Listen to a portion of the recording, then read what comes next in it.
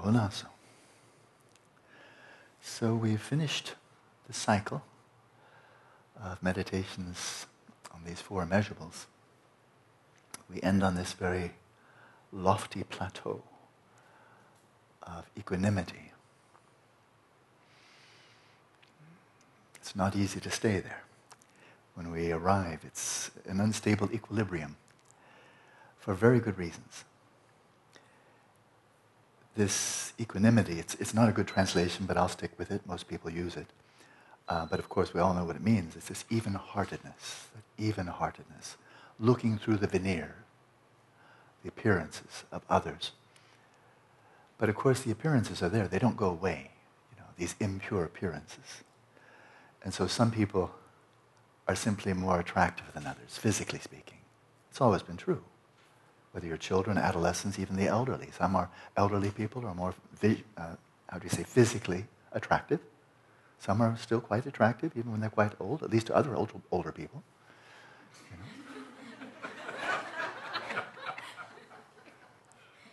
It's true. And then some are kind of ordinary, neutral, and then some unpleasant, unappealing, undesirable, unattractive. It's always been true. So there's no evenness there. Never has been. Even children. Some are cute, some are not so cute. Some are kind of ugly. Just the way it is. It's always been true. So there's a lot of unevenness there. And as long as we have our eyes open, it's just kind of shouting at us every single day. Right? That's the way things are. And then there are some people that are just fun to be with. They're entertaining, they're interesting, they're jovial, they make jokes. And other people kind of boring. And other people just by their nature, I'm not talking about physical appearance, just by how they are, kind of disagreeable. It's just the way it is, right? It's always been true. Some people are just disagreeable, kind of grumpy, critical, negative, just unappealing. And that's always been true. It will be true tomorrow, it'll be true for the rest of humanity. It's just the way things are. And that goes also for animals. Some are cute, some are not so cute. I've never really seen a cute alligator. Never seen one. Cocker spaniels, yes. Alligators? No. But just focusing on the human beings. Then among human beings, there are those who like us. Any one of us here. Whoever you are, there's probably somebody who likes you.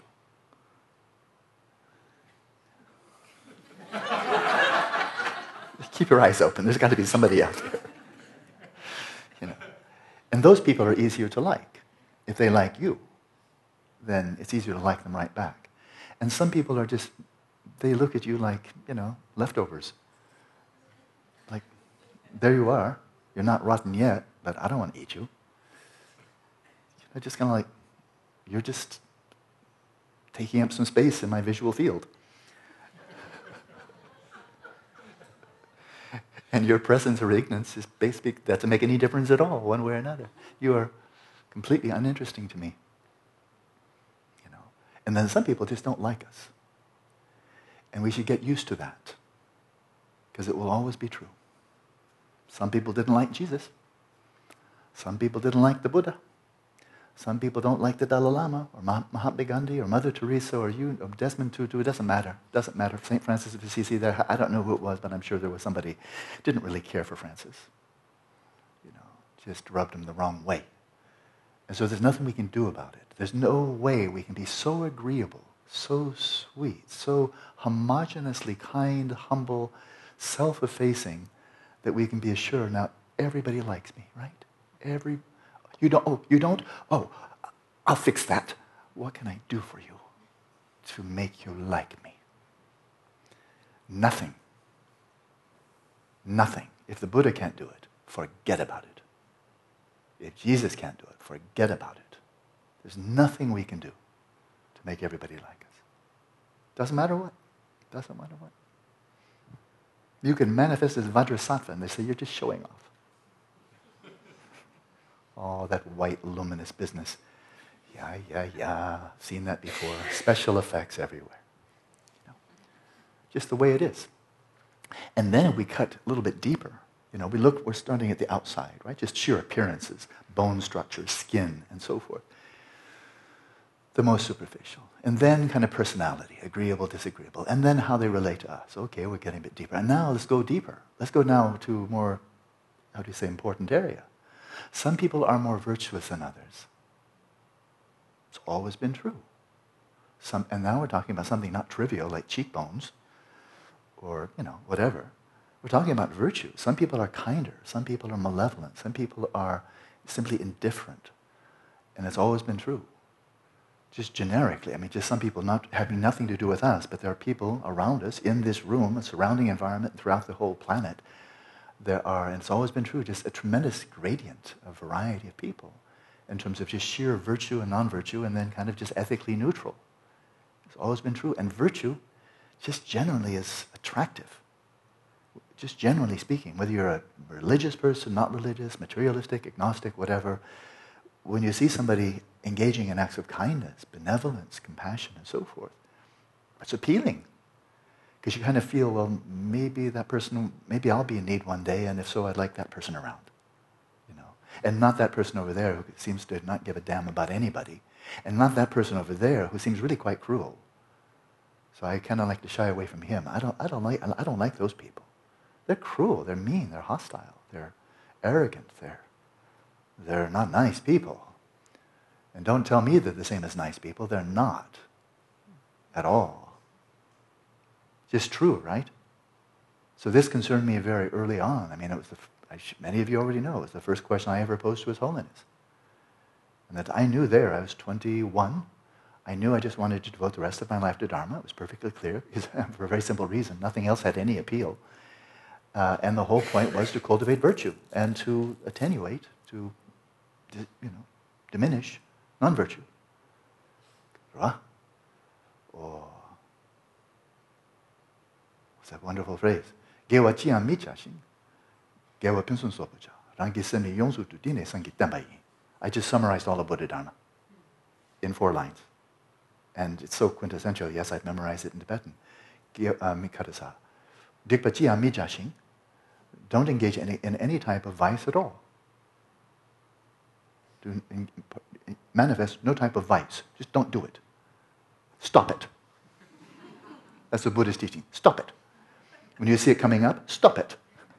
That's it. That's the whole Buddhist therapy. Don't do it.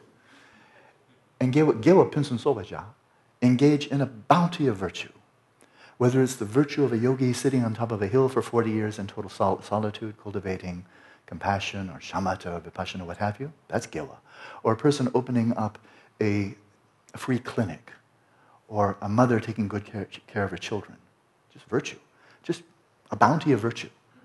But of course, Buddhism has a very broad spectrum there. The virtue can be a mother taking care of, or a couple taking care of a whole bunch of children in an orphanage, or a yogi, let's say yogini, living alone in a cave for 40 years. Yeah, virtue. Sadhu, sadhu, sadhu, sadhu.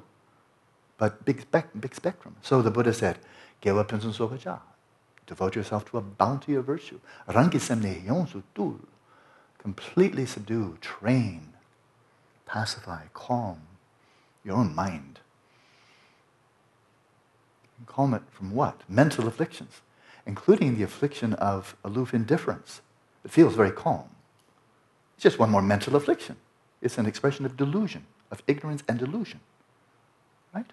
So we need to be careful when I say that. Completely subdue your own mind. And that is, it's not just flattening out to a bland indifference. That's just one more mental affliction. Right? Rangi semni yonzu tu, completely subdue all obscurations of the mind, afflictive and cognitive. Dine sangi tenpai. This is the teaching of the Buddha. This is what the Buddha revealed. Tenpa means to show.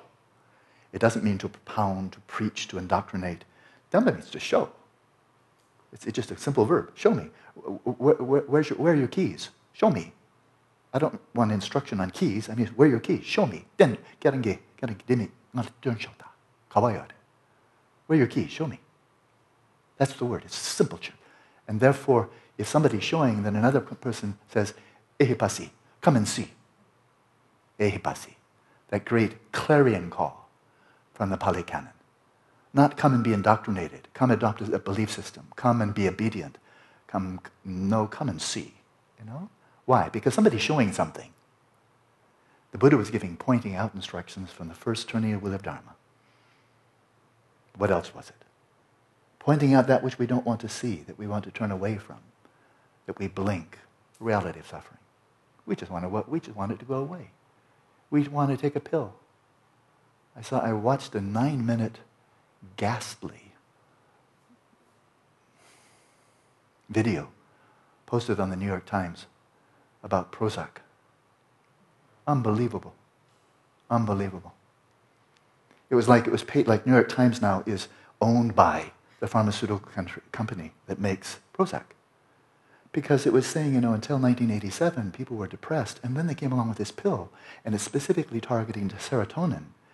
And the world changed. The world changed.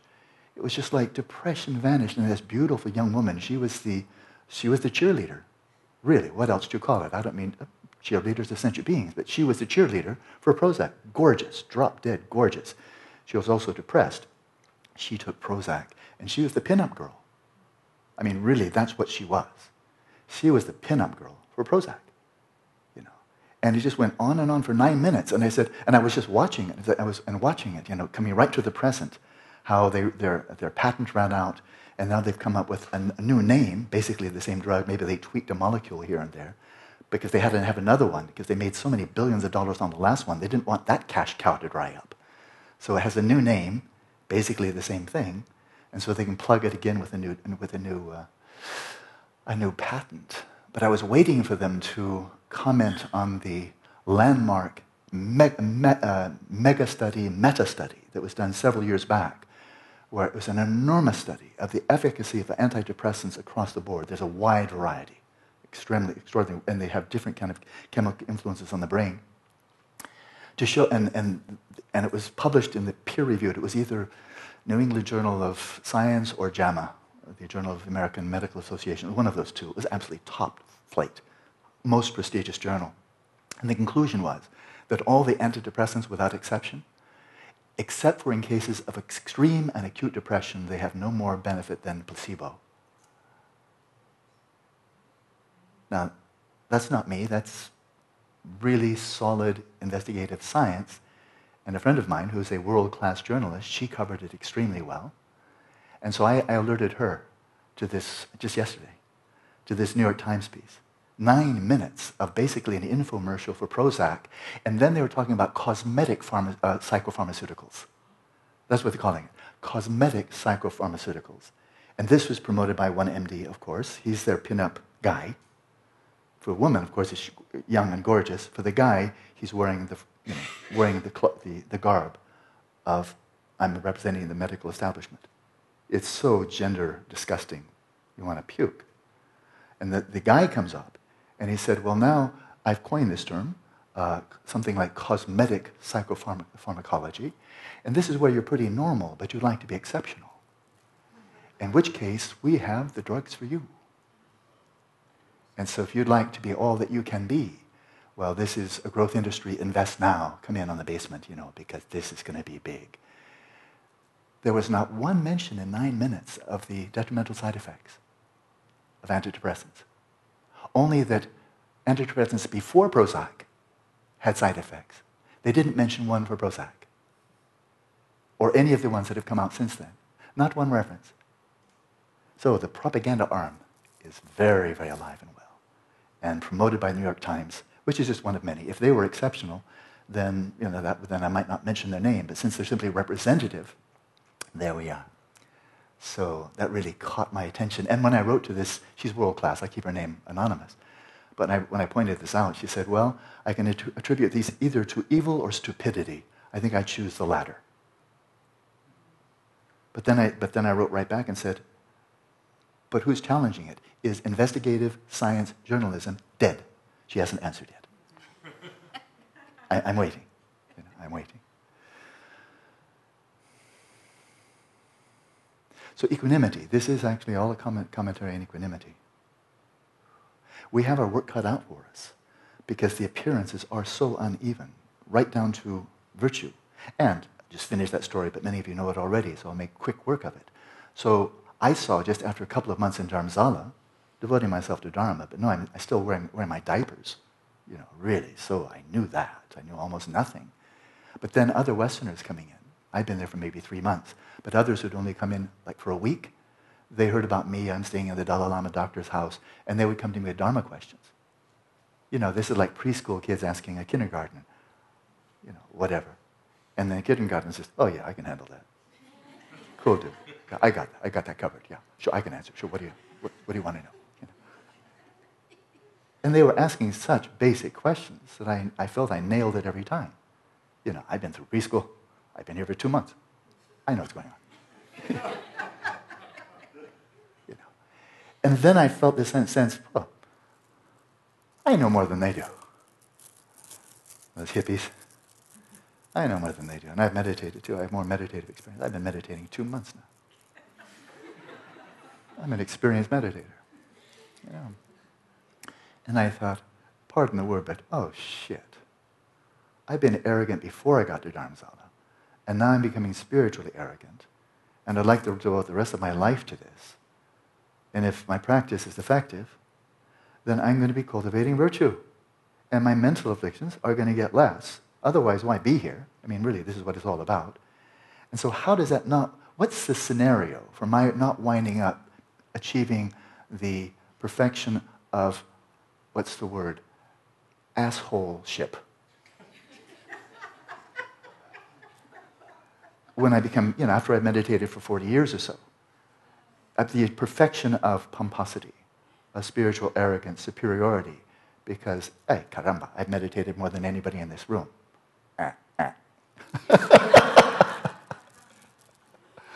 I've studied Buddhism more. You inferior people, you. So how do you avoid that? And I did not know. I really didn't know.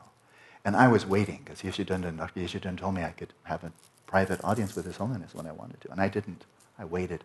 He's a great man. I already had some sense of that. Didn't know why, but I had that some sense. I didn't want to waste his time. But I waited until I saw this one. I said, man, I'm screwed. If I can't get a really good answer to that question, then I'm screwed.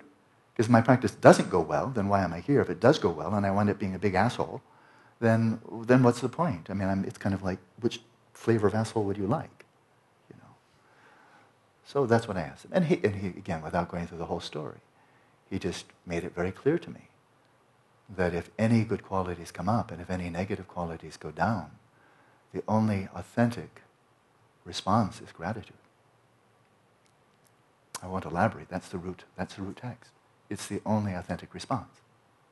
Nothing, everything else misses the mark. It's not like you're being I'm being so virtuous now because I'm really humble. Bullshit. No, you're not. If that's what you think, you're still screwed up. It's just the only authentic response. If you see any good qualities coming up and any negative qualities subsiding, I'll just say it. It's just simply 100% true. The only authentic response is gratitude. That's it. That's full it. I have nothing more to say on that one. So, equanimity. Final point for the whole issue of scientific materialism. In that view, we are all surfaces. That is, human beings are surfaces, like that that brain that gets frozen and shaved off like lunch meat. It surfaces all the way through. Some people have better brains than others. That's just the way it is. And through training and so forth, certain parts of the brain develop more in some people than others. Like in the old days before GPS, London taxi cab drivers, a part of their brain developed extraordinarily as they're maintaining this enormous complex map of London streets, which are incredible maze, just unbelievable maze. And they're holding that all together. Well, a part of the brain really, really develops, more so than ordinary people. And that's going to be true for musicians and meditators and everybody else. So brains are not created equal, and they do not develop equally. So if we're brains, then just get over it. Some people are just better than others. That's it, And bodies, obviously some bodies are just better than other bodies, period. And if that's all we are, then there is really no hope for authentic equanimity or even heartedness within a materialistic paradigm, because there's just no element of us that is even. Because we are just meat, or programs or whatever flavor of materialism that has entranced you. So really it is not only false, but incredibly destructive. Once again, the same theme. So it requires wisdom.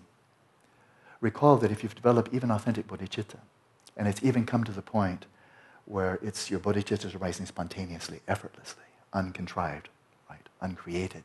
It's just flowing like that, right? You remember that. That's when you become a bodhisattva. That's when you've entered the small stage of the Mahayana path of accumulation, right? You're a bodhisattva. And you could still lose it. You could still take one giant step backwards and be an un-bodhisattva, a failed bodhisattva. And how? It could happen. It probably has happened.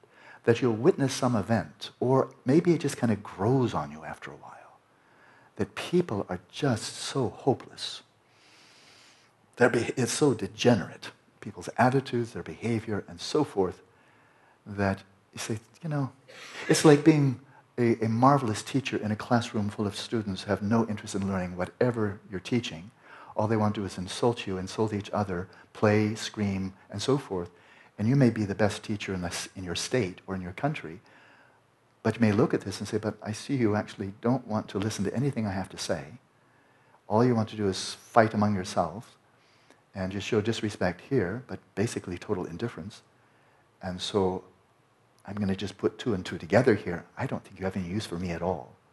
And so have a happy day. I wish you could, but I don't think you will. But there's nothing for me to do here. And you're saying that to the universe. And you see it's not psychotic. It's kind of like, well, what you just said is true. Most people are not interested in anything you have to say. Give them something, they'll like that, but they won't be grateful for long. People aren't. They don't like to be grateful. It's a burden. Right?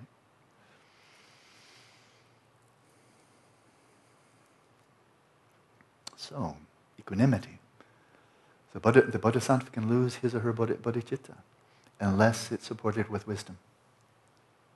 That's it. That's the armor that protects you from the manifestations of sentient beings around you, which sometimes are really very difficult to witness, very difficult to bear, very difficult to maintain any hope that you can really do anything significant in the world, because the whole current is flowing in the opposite direction.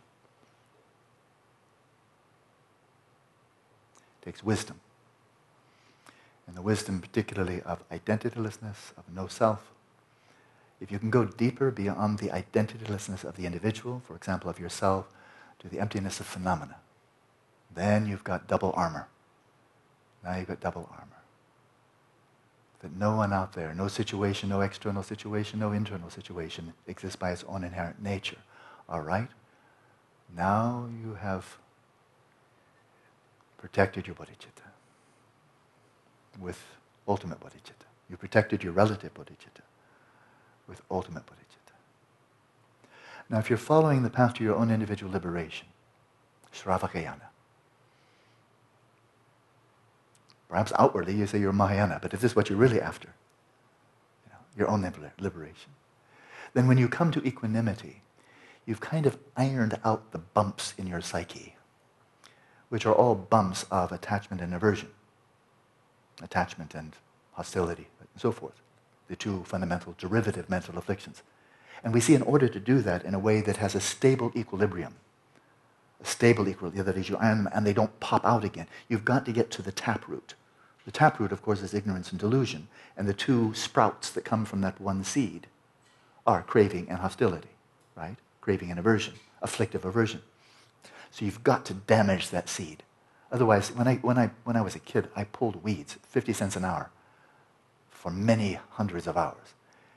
50 cents was the cheap rate, because I didn't think I was really worthy to have 75 cents. I was embarrassed to ask for that much. But 50%, I thought, that's a bargain. They'll accept me. Didn't have a whole lot of high self-esteem as a weed puller.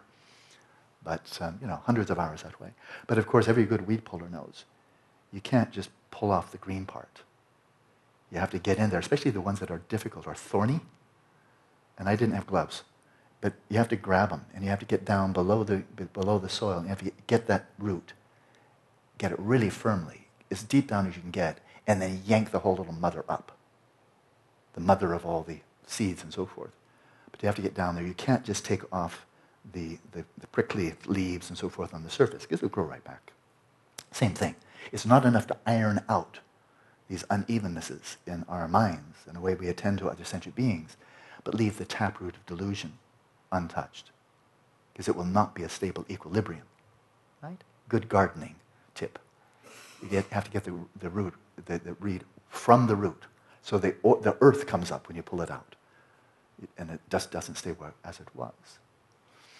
So if you're following the path of your own individual liberation, and you really do have insight, you've been an authentic practitioner, you're working on Shila, Samadhi, and Prajna, you've gained some insight into non-self, not self, and with that empowering you, providing you for the armor for your four immeasurables, then you do have that even-heartedness. And you see that in Shravakayana monks at their best, when they are at their best.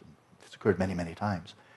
And it's recounted in history, in Buddhist texts and so forth, that this very, very accomplished monk or nun, makes no difference, of course, whether it's a family member greeting, coming to the monastery and making some alms, or whether it's a total stranger, or somebody who did something, maybe killed your mother.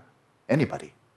So anybody coming to the same monastery to make some alms, the monk there treats them all equally. Family member, don't expect a big smile. Oh, Mom, go, so good to see you. Been a long time. No, see how the kids. No, just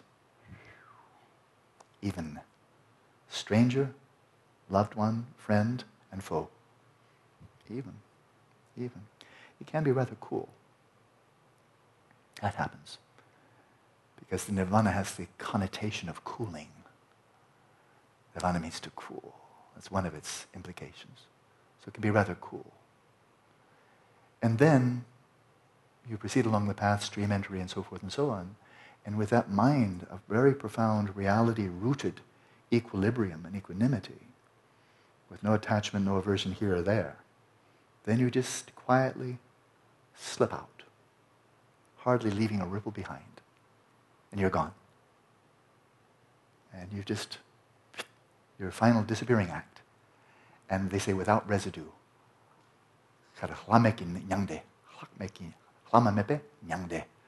Nirvana with no remainder. You're leaving nothing behind. Not even your shoes or sandals. Because by the time you've left, they're not your shoes or sandals anymore. They're just sandals. And not even a tiny vestige of, that was my sandals. So that's one way that you end on that high note of equanimity, cool. Not aloof, not indifferent, not unkind, but just cool. And then vanishing act. Your body just left behind. It's nobody's body. It's just, compost. But if you're following the Mahayana, and that's where we're going today, if you're following the Bodhisattva path,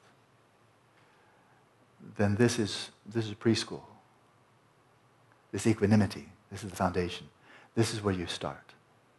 The first discursive meditation that Geshe Rabten told me, and he was my first meditation teacher, this is the first one. He said equanimity. He didn't teach me lamrim. He taught me equanimity. He said almost all the problems in your life are coming from a lack of this. So equanimity, of this type of equanimity.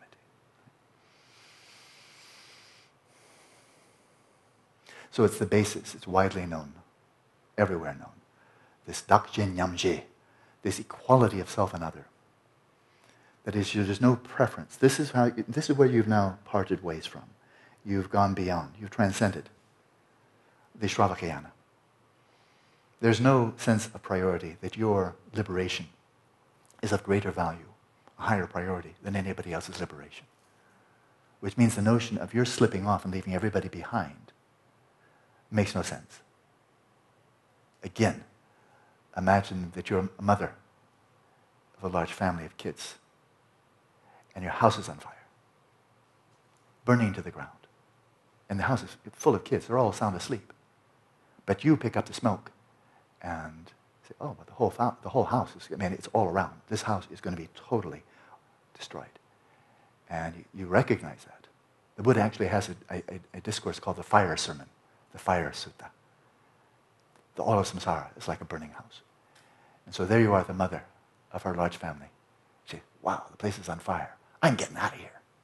I hope the kids find out. Oh, that looks a bit, something's off there. That's the Mahayana view. There's something off there. They're related to you. They're related to you. You know, they're not strangers. They're actually looking to you. They're related. You're same family. And of course, the Mahayana just comes in with this resounding lion's roar. We're all family. We're all family. All sentient beings were family. Don't ignore that one. We're all family. So therefore, that's not an option. However attractive it may appear at first glance, it's just not an option. And so as we come to this high plateau of equanimity, I like Winston Churchill. When the British in the Second World War had finally turned the tide in the war in North Africa, and it was clear they were going to win that one. There was so much else to be done if the Allies were going to gain victory over the Axis powers. But his famous statement was, "This is not the end. This is not even the beginning of the end, but it may be the end of the beginning." If that's not verbatim, it's very close. And the accent, well. It's an American trying to imitate Winston Churchill. Don't get your expectations too high. But that's very close to what he said. He was one powerful orator, that's for sure. But it may be the end of the beginning. Well, that's what it is. When you've achieved such equanimity, that's the end of the beginning. That's the end of that phase of mundo. So I must say, I'm just not that impressed by doing 100,000 prostrations. People working out in the gym, they're doing much better than that. Really. Compare a person who does 100,000 prostrations to what these dudes do over there, dudes and dudesses. The women. I mean, there's no comparison. A mere 100,000 prostrations compared to what they're doing, and the people doing those laps in the pool, and hitting those tennis balls back and forth, like, I'm doing 100,000 forehand, 100,000 backhand with top spin. I'm doing 100,000 overhead. I finished my preliminaries. I'm ready for the match. I'm really not that impressed. I mean, it can be such a routine to get through. I hear it so often. One person just wrote to me this morning. I was doing my prostrations and I set my goal, I'm going to do this many this day. And I'm thinking, oh man, I've heard that before. This year I'm going to bench press 150 kilos. I'm seeing the same attitude, and one is pretending to be spiritual, and the other one is just, I want big biceps. Women like them. If they fall down, they'll know I can pick them up. Women like handsome men, rich men, and smart men. And funny men. But not for very long. That's my big analysis. I gave it at least 5 seconds thought. So don't put much credence in that. Here's preliminary. The 4 measurables, that's preliminary. These are the big mundo. The 4 applications of mindfulness to give some muscle, some strength, some depth to those 4 measurables. So you actually get some insight. Now that's mundo. Shamatha, as Leda Blingpa said, I'm not being an iconoclast here, but Leda Blingpa, one of the greatest Dzogchen masters from the 19th century, said, well, shamatha, that's the mundo for your so-called preliminary practices. The Guru Yoga, the Bodhicitta, the Vajrasattva, and so forth and so on. No, settling your mind in its natural state. That's the mundo for that. That's the culminating of the common preliminaries. And then you go to the uncommon ones, which are specifically for preparing you for Vajrayana practice. Right? So we've come to this high plateau. This high plateau of equanimity. And we move then with this foundation, ready to move it up to another whole dimension of practice. And we move then to great compassion. There'll be much more to be said, but my time is out. And it's time for our 24-minute session. We'll be even actually a little bit late. We'll start again with the supplication, with the 4 empowerments, and we'll move on. So we'll continue now. We'll just be 5 minutes later, so today.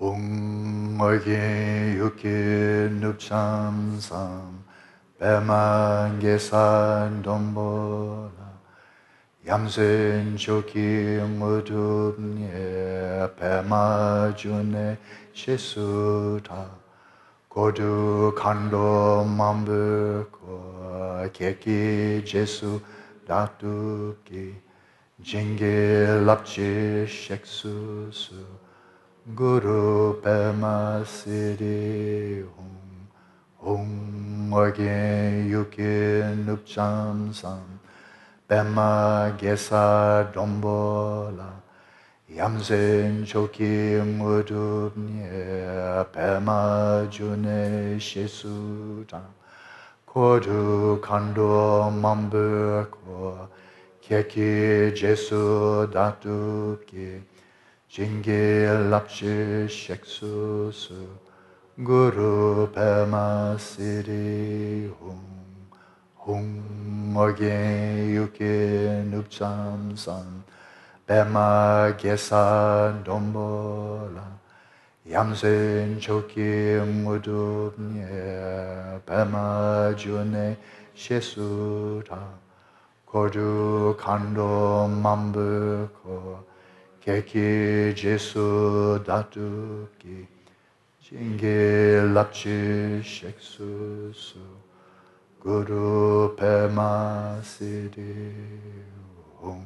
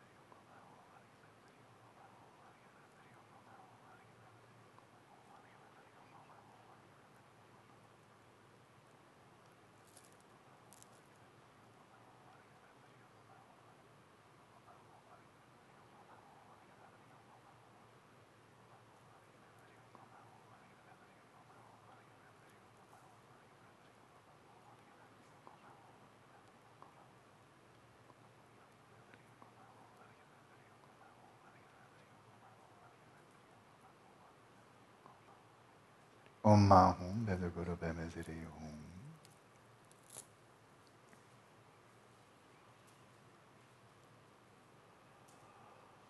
So now practice what we listened to last night. Visualizing your Guru, Padmasambhava, Guru Rinpoche, radiant light. He appears in many forms, so choose the one that speaks most to your heart.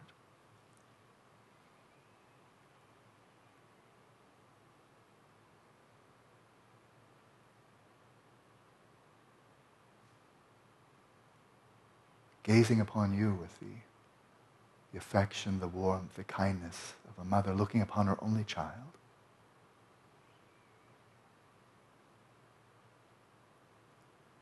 Lama, Supreme Mother.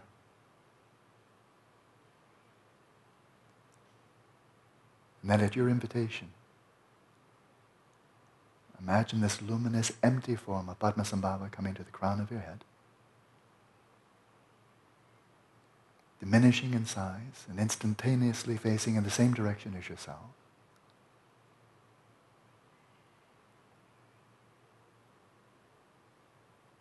And then, as if consumed with bliss, the primordial indivisibility of bliss and emptiness, imagine Padmasambhava's luminous form dissolving, melting into light,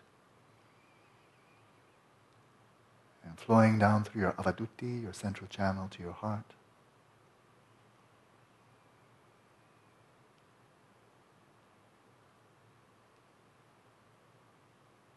And upon this lotus, moon, and sun disk, in the center of your heart chakra, Padmasambhava reappearing, once again, an insubstantial, luminous form,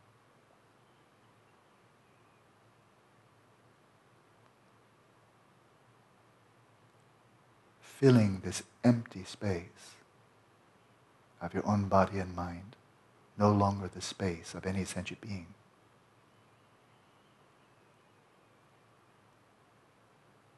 And imagine Guru Rinpoche's body, speech, and mind merging indivisibly with your own, such that your own perspective now, your own presence, is that of Padmasambhava, one of infinite displays of Samantabhadra, the primordial Buddha, the very personification of your own pristine awareness. And rest in equipoise.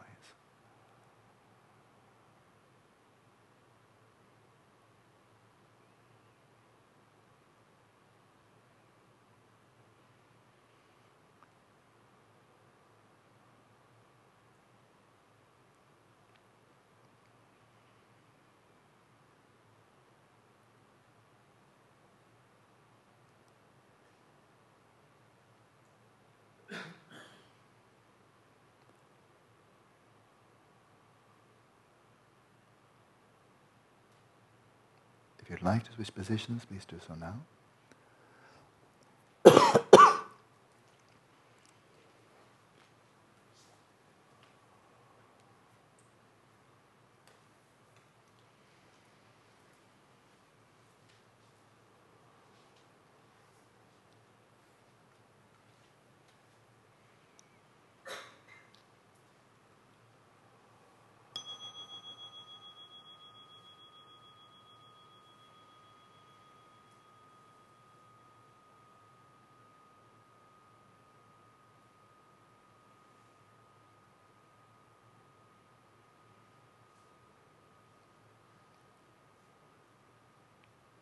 If you remain sitting, then with the periphery of your awareness, maintain a very light visualization, soft, peripheral, of your own form as the form of Padmasambhava.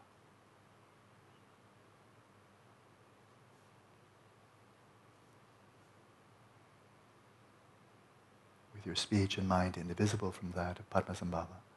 And if you're lying down, you may do the visualization, but focus on the essence, the core. It has nothing to do with your posture. To your best approximation, view reality, view your own mind and everything else from the perspective of Padmasambhava's mind, which is simply to say, from the perspective of your own Rigpa. Rest there, releasing all other grasping.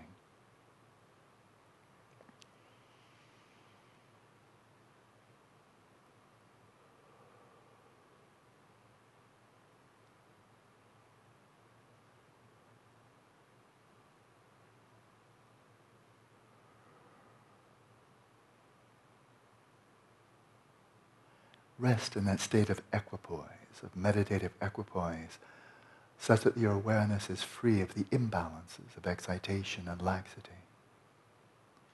Your awareness resting in its own nature, still, unperturbed.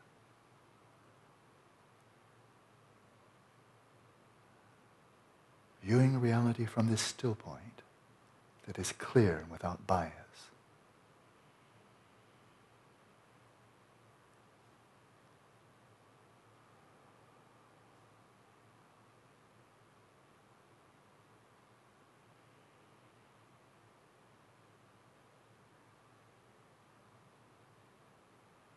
And now expand the field of your mental awareness with the power of imagination, but imagining what is actually true here and now, to the world around you, this world populated by sentient beings of all kinds. In this inhabited world of our planet and countless other inhabited worlds, populated by sentient beings just like ourselves, in the ocean of samsara.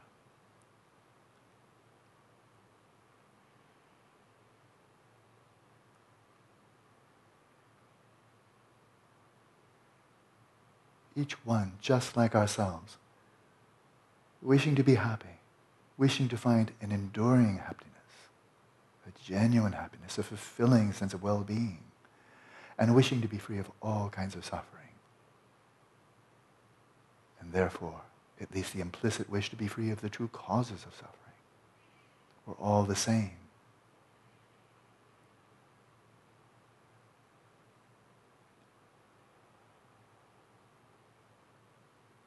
We're all of the same family.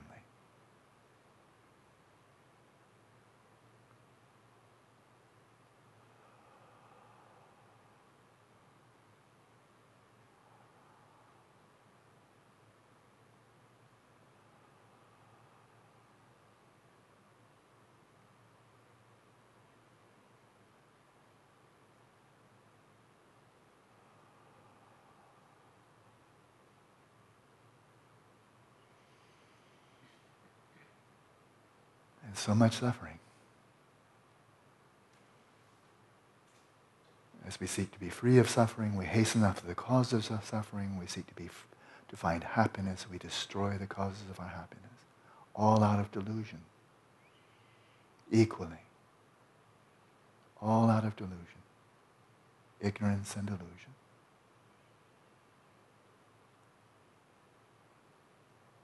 And yet we all have Buddha nature. We're all of the Buddha family. We have the capacity for perfect awakening. Every single one. Equally.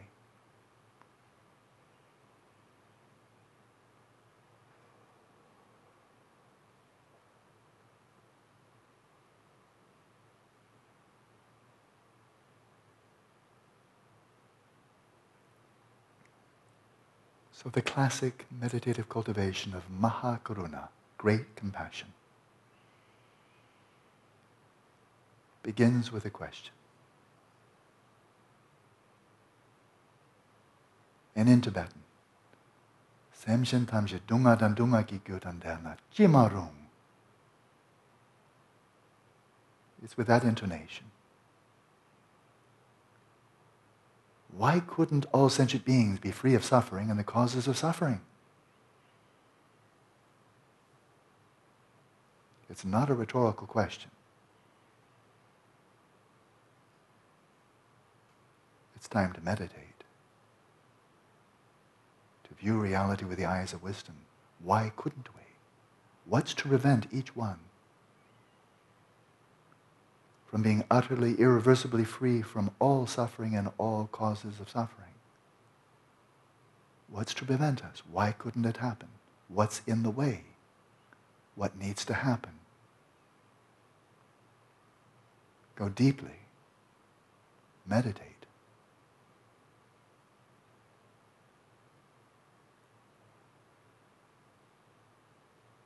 The seed is there. The primary cause is there. It is the Buddha nature. The Tathagata Garbha. It's already there. So what's needed?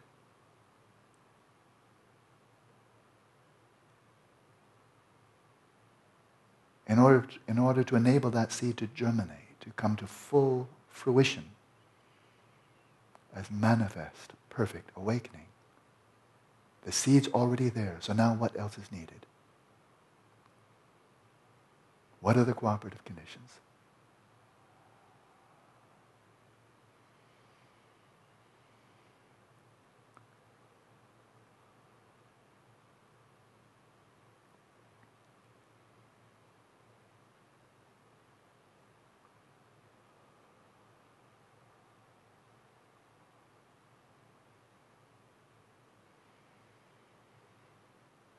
Do you see that it could be done? Do you see that it could be possible? Do you see hope for every sentient being that this actually could happen? Each one could be perfectly awakened. You must see how for such hope, reality-based hope, to arise.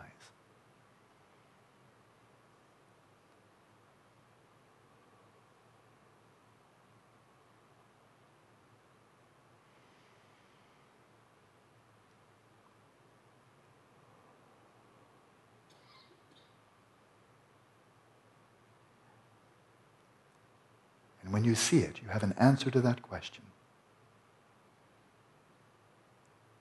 The lion's roar of Dharma.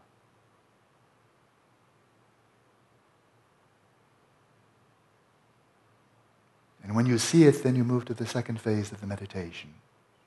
You move beyond the question to an aspiration. Tawarugyuchik. May we be free.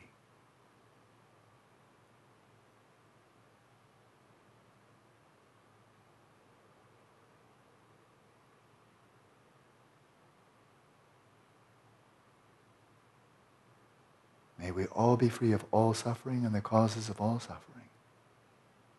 And if you wish, then bring in the visualization, bring in the breath, and with every inhalation, imagine drawing in the darkness of the world, of all worlds,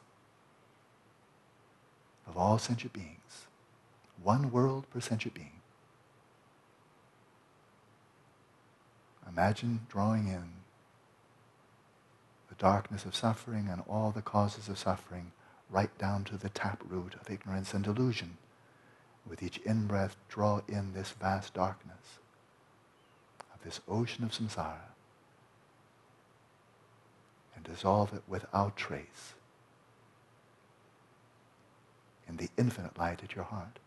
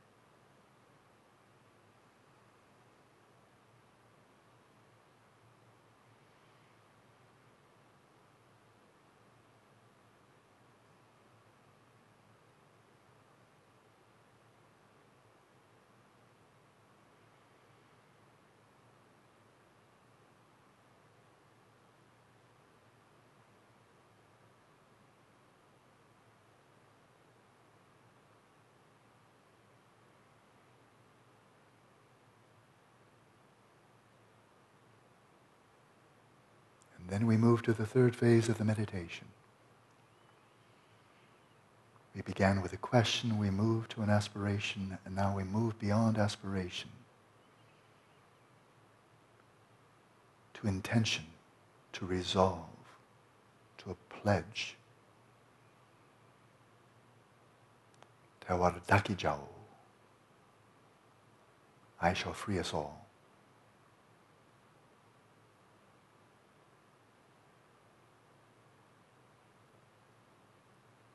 Now you must go deep.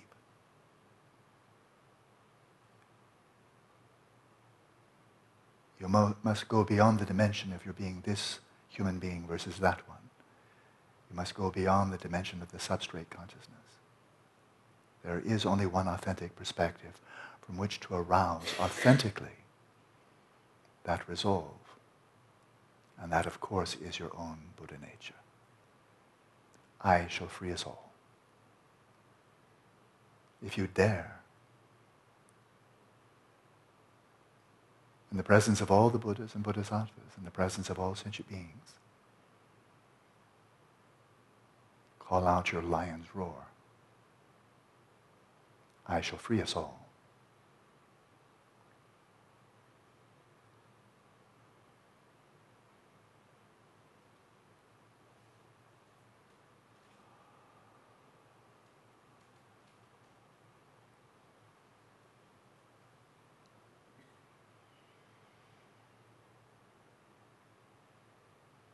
And arouse this resolve with every in-breath. And with every in-breath, imagine now actually drawing in the darkness of the world. The darkness of all mental afflictions, the darkness of all obscurations. Drawing it in from above and below on all the sides, siphoning it into this incandescent, fathomless orb of light at your heart. And with each in-breath, imagine sentient beings becoming free. Move boldly into that realm of possibility and imagine the burden of darkness lifting. Breath by breath, imagine all sentient beings, here and now, being freed.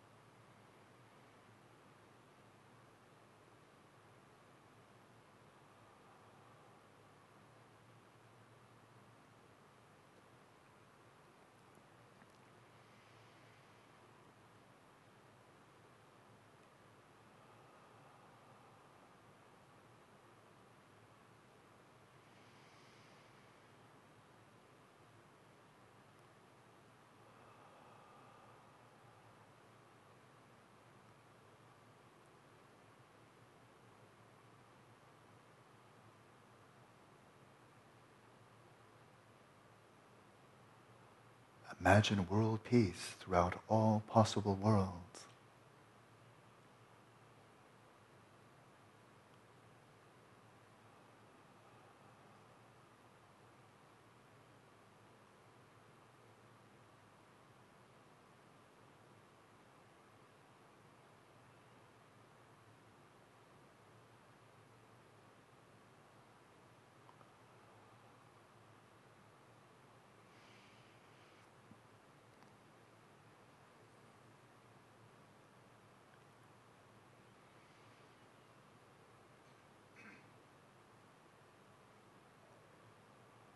Imagine all being free.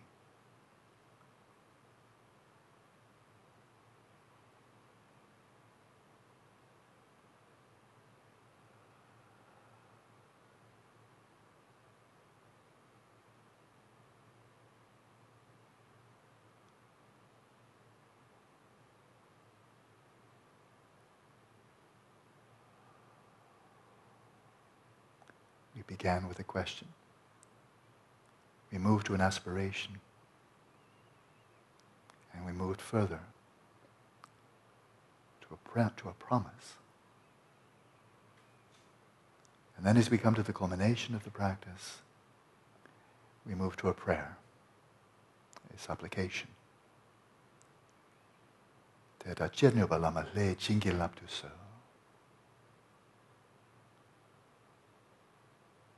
May the Lama and the Buddhas bless me so that I may be able to do so. The Lama and the Yidams, all the myriad forms of the Buddhas. May the Lama and the divine, La, Samantabhadra, Samantabhadri, bless me that I may be able to do so. But do not look for the Buddha outside yourself. May the Lama, indivisible from my own Rigpa, my own pristine awareness, enable me to do so.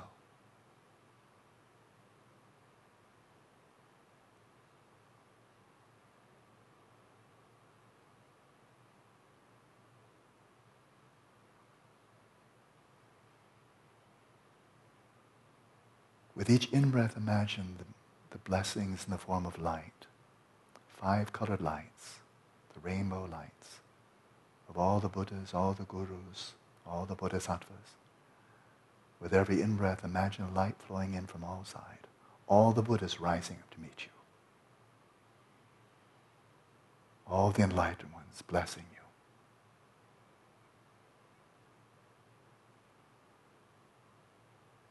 Filling you to supersaturation with their light of great compassion. And with every out-breath, imagine from this inexhaustible source of light at your own heart, light flowing out in all directions, realizing an aspiration and the resolve of great compassion.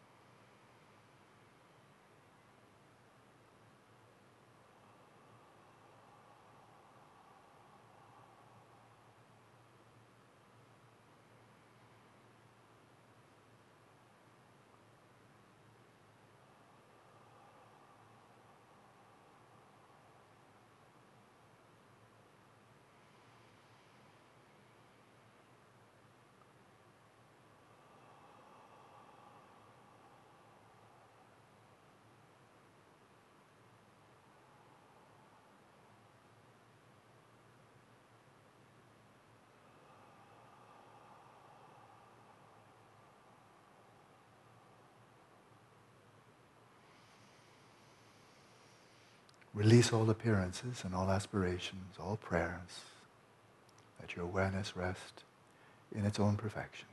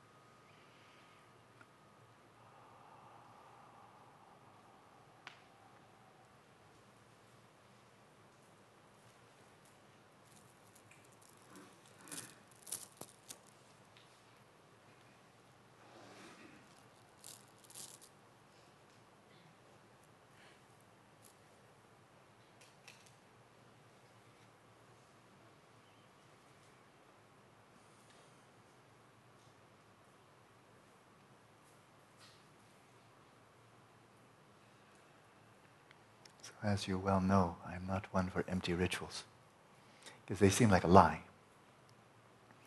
Just like the false facsimile of the near enemy of loving kindness is self-centered attachment. It's an empty ritual, right? It looks like it, and it's empty. It's not there. There's something behind it which is not loving kindness at all. But it's a nice ritual.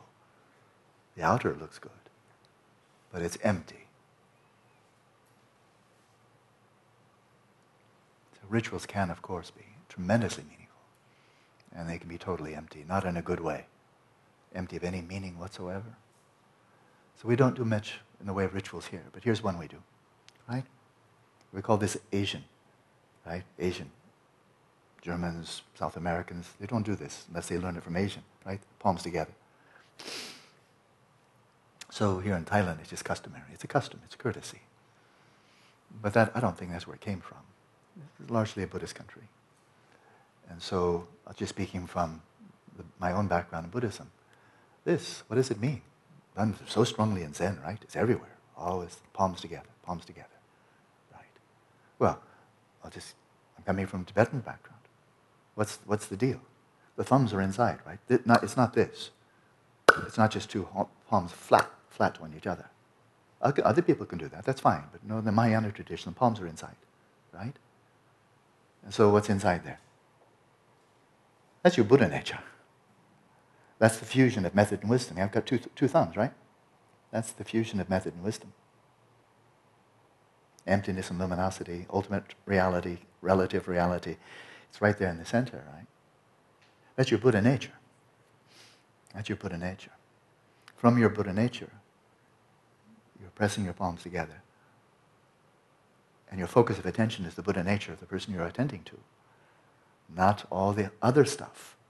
This one's attractive, this one's pleasant, this one's funny, this one's intelligent, this one's virtuous, this one's interesting, and so forth. It's not that.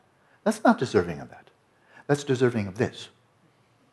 I salute you, you're very intelligent. I salute you, you have a lot of power. I salute you, you're beautiful. Salut. No. That's okay for that. That's on the surface. And you can demand it in the military, right? You didn't salute. Into the brig with you. Okay, that's the samsaric one. Okay, but this is something deeper. That's your Buddha nature. And enclosed within the lotus petals of your heart. And one of the classic metaphors is from the Uttara Tantra, I'm almost certain. Classic images, parables, metaphors of Buddha nature is like a lotus in a swamp. Really a yucky swamp, fertilizer, all kinds of yucky stuff. Swamp. And the lotus is beneath the surface of the water. And inside the lotus, very special lotus, inside the lotus is a jewel, right? But the jewel is all enclosed in the lotus petals. But it's still there, it's already there, right? And then the lotus gradually makes its way up through the layers upon layers upon layers of obscuration, sedimentation, poop, all kinds of stuff that swamps are made out of, until eventually breaks the surface. And they say, oh, there's a lotus. That's nice. I like lotuses. And amazingly, when the lotus, even no matter how yucky, disgusting the swamp is, amazingly, when the lotus actually breaks through the surface of the water, and then it opens, it's pure. It somehow transcends all the yuckiness from which it actually drew sustenance, nourishment, fertilizer. And it comes pure. I like pure lotuses. They're very pretty. I like virtue. Virtue's nice. But then something really quite extraordinary happens. Ever seen that one before? Ring a bell? Hands just opening, releasing every vestige of your identity as a sentient being. Remember that one? And what's left when you just go, just the jewel, your Buddha nature. That's all that's left. That's all that remains. So I'm going to linger a little bit more. This is too good. If it's good, you got to share it. You really have no choice. That first question, that's a boomer. That's a big question. It's an enormous question. You can meditate for 30 years on that one. It'll keep you busy. Why couldn't every sentient being be free of suffering and its causes? Because they're not. It hasn't happened. There's a truth to that. Why not? Since every single one has the potential for perfect awakening, what's taking us so long? And that's not a rhetorical question. And it's not one to give a flip answer, well, these are degenerate times, what can you do? Forget about that one. So that jewel in the lotus, it's making its way up through the layers and layers of sedimentation and so forth, because there are cooperative conditions. It doesn't just stay down in the dreck. It's coming through, right? Because there are cooperative conditions for it to come up. Ask any good gardener or horticulturalist. They'll tell you what's needed to make a lotus rise up and open up, flower. So those are the cooperative conditions. What are the cooperative conditions for the seed of bodhicitta, Buddha nature, to flower? What are they? So that's where you see hope. It's not enough to have the potential. There have to be the cooperative conditions for that to become manifest. And then the petals open, and that which was already there. It's called Ranjin Nirik.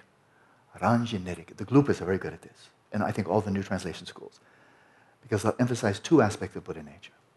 One is the Ranjin Nirik. Ranjin means nature. Ne is abiding. It's already present. Rik is your gotra. Your gotra is your family. Buddha nature. So it's that Buddha nature that is already naturally present. You couldn't get rid of it if you wanted to. You can't make it better, you can't make it worse, you can't develop it. It's just already there. It's Rigpa, right? It's already perfect. It was never diminished, and there's nothing you can do to enhance it or improve it. Ranjin Nirik.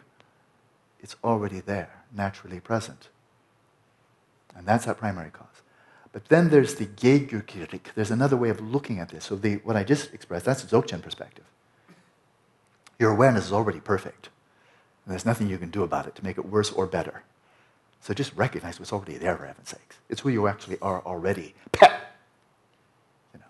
Stop it. The whole business of being a sentient being, just stop it. Because that's not who you are. Wake up. It's almost like a person who's kind of passing out. I've seen it in the movies, and somebody slaps them. Slaps them. Don't pass out. Don't pass out. Like a person who's been in a collision, I think there's a nurse here. There's some kind of accidents where the medics are there. Do not fall asleep. Do not fall asleep. So I'm getting a nod from a very experienced nurse. And they'll do anything. They might even slap him. No, stay awake. Stay with me. Stay with me. Sound familiar? Don't pass out. Don't go to sleep, because you will die.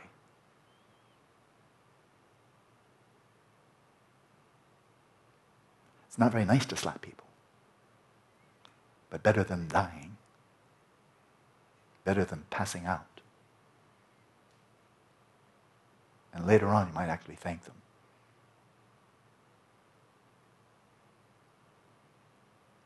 The geyukirik is the other aspect, seen from a sentient being's perspective.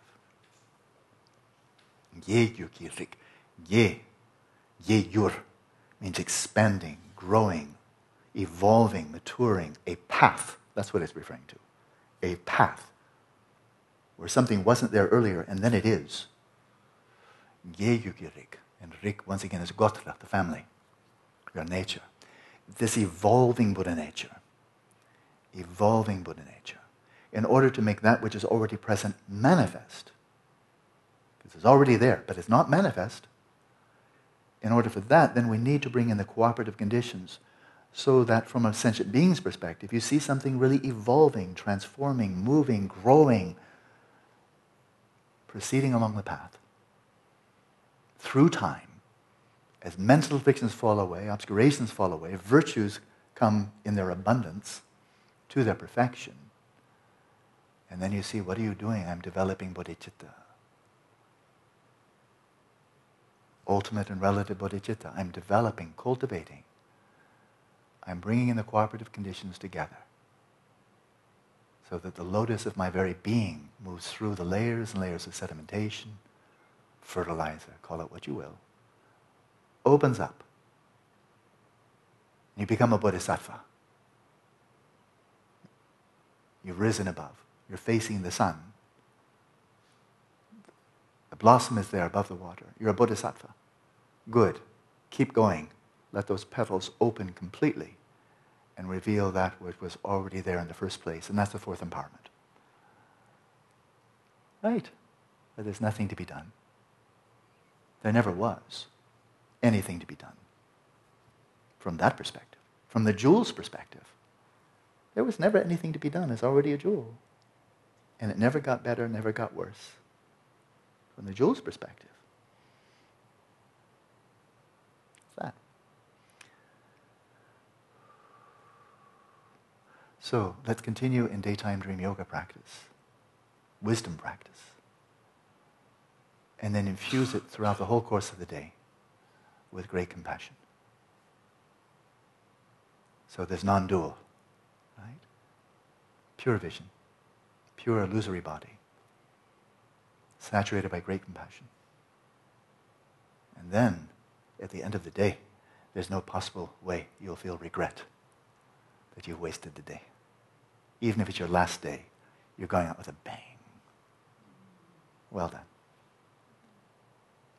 See you later.